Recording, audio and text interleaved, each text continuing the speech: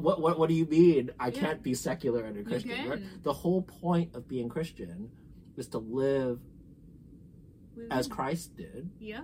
Or in relationship to yeah, Christ. Exactly. In secular time. Yeah, I don't think he asks us to, go off into the wilderness or whatever. He says like you have to live in the world, understand the rules, right, of the world, because these are all man-made rules actually. Right. A lot of things are man-made, right? Unfortunately. Learn how to live in the world, but live in an intentional way. Yeah. I mean, not to just be like, I'm just gonna, not figure out what I want to do. And it's okay if you don't want to have, an idea about how you want to do something. But let's say maybe the Christian understanding is like to live with a certain type of intention, right, or in a certain way. Sure. But it doesn't mean that the other ways that people are also living their lives is necessarily wrong. We don't have to put like a value in that thing. Right, we are all the noble effect. Right? We're all over the place. Right. And so what is the basic building block of those other people and other institutions who are not necessarily Christian? The basic building block of their lives, their institutions, their structures, are words. Exactly. Well, we're going back there. Right, and the basic building block of my life are also words. In fact, Christ is described as the Word. The Word, right? Right? Yeah, the word with a capital W, yeah. Or the Logos, right? Yeah. And in fact, opening of Hebrews, right? Yeah. In diverse times, God has spoken to us through prophets.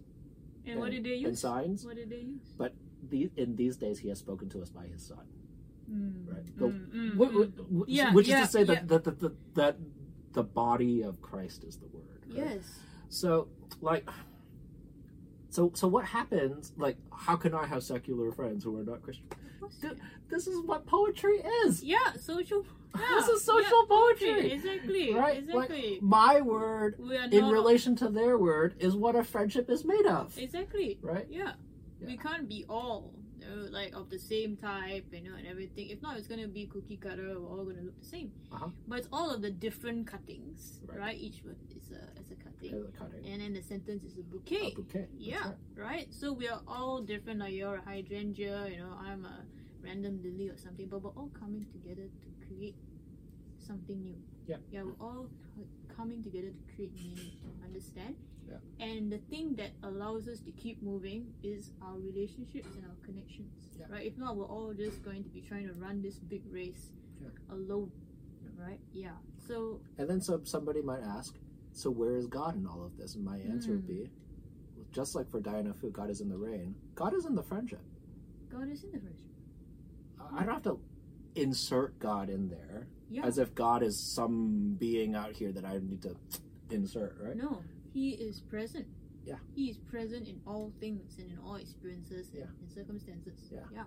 And like that's a very interesting kind of like spirituality also, right? God is in all things. Yeah. You don't have to go to a specific place to look for Him, because I think sometimes even us Christians we think, I've gotta, if I want to feel holy, I want to feel like I'm doing what I need to do, I've got to go into a church specifically. The church is a space which invites us into that sort of like disposition, but truthfully everything that we touch, everything that we're doing right now, God is there. Yeah, God is there. God is in the in fact, in the footnotes of Charles Taylor, right? There's a theologian named Henri de Lubac. And Henri de Lubac actually is much more aggressive than what you just said. But it's the same thing. But he's much more aggressive, right? What he says is, do you know how like the secular divorce from God was invented? Like there's still that notion, separation, right? He says, okay, look, that kind of thing was invented, unfortunately, by modern Christians. Oh, whoa!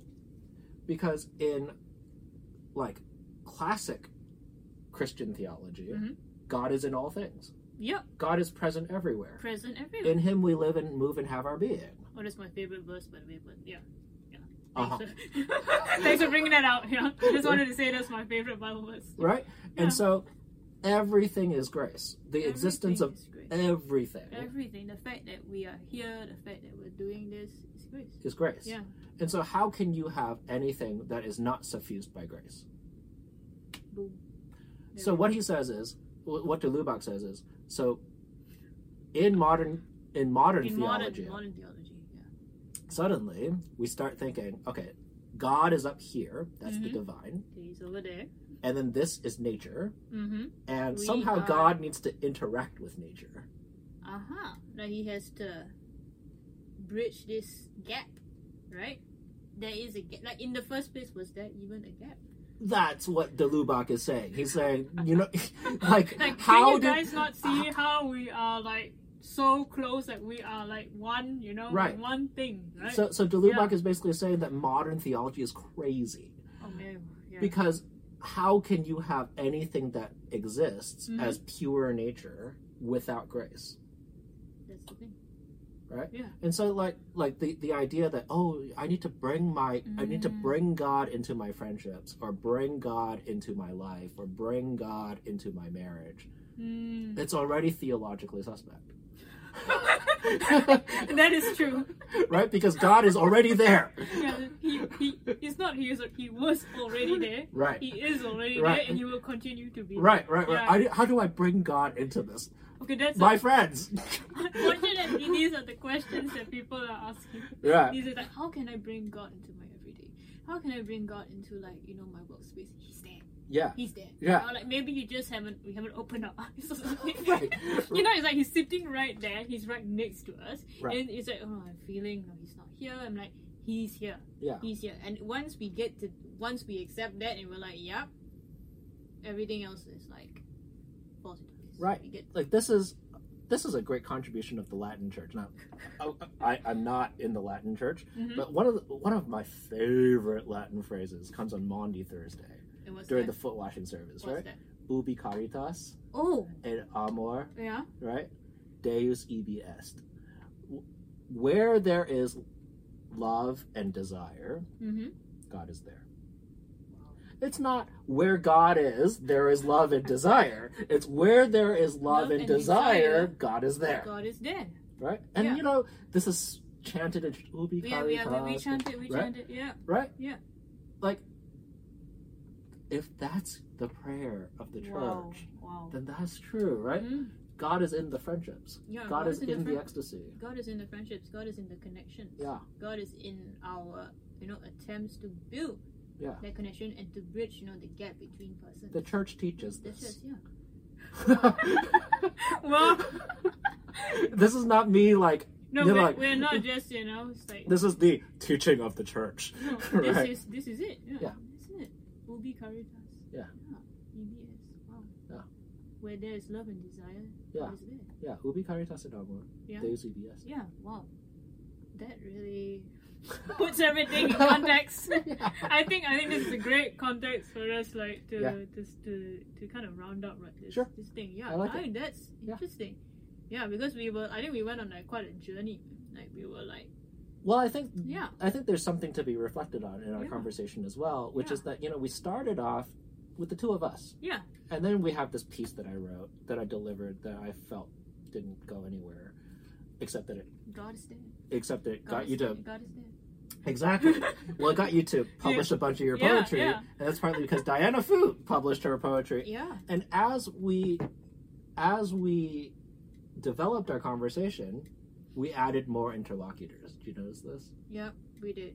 Right? We did. More and more people entered the story, entered the conversation. Right? Yeah. So we have Pope Francis. Natural. It was very natural. Yeah. It was not, they were like, hey, like, invite me in, but they just came in. Right. So Mark Zanin came in, Hu Yin, Natasha Lunn, Charles Taylor, right? And, you can say, well, it was super staged, right? Like, he had this stuff. No, actually, we didn't prepare for this. Yeah. So I was actively working on this stuff. Yeah. Actively working, social poetry, things are moving. Right. Yeah. Right. Agents, Right, to the point where, of course, it's behind me. This is my active research. Of course, that is the point of, like, being in our lived environment. Right. Space. This is not staged. Nothing was prepared. It's like, this is actually where I work and what I'm working on. Exactly. Yeah. So, like, I think that ever-expanding circle, that's like a demonstration of the generosity and generativity of social friendship. Exactly. Yeah. I think that's really like a very important thought, I think, for us to have.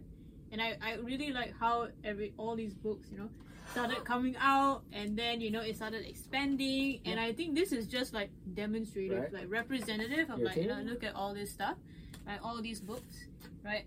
And the words, right? And that is my final thought, I think, about how words are the blocks, right? The building blocks. Well, this is Janine's insight. We gotta say that sentence one more time, right? Every word is a sentence. Right. A word is a cutting. Every word is a cutting. Every sentence is a bouquet. A bouquet. Yeah, I think that's an amazing way of looking at it. Looking at social friendships, you know, orientating ourselves with Fratelli Tutti, you know, bringing Diana, you know, into the conversation, and all our other friends, you know, and contributors to the discussion. Yeah. I think this is like the living representation of what the social poetry can look like. Right.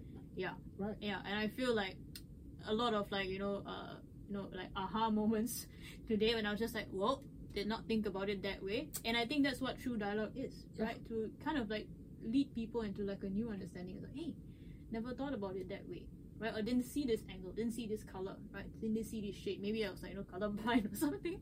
But now I see all the different colors like sort of like popping out. And I think that's what's beautiful about human relationships, which is what Fratelli Tutti is about. Well, that's what ecstasy is. What's ecstasy, right? And today I found out the root words of ecstasy, and I'm just like, whoa, I'm expanding, you know, my language capability here. But Greek words. Yeah, Greek words. Orthodox. Yeah, Orthodox. That's why ecstasy. See, you know, Francis learned a couple things from the Orthodox.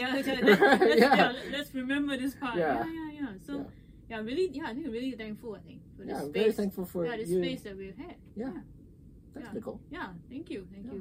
And we're looking forward to more conversations. Exactly. We'll have more conversations. More conversations.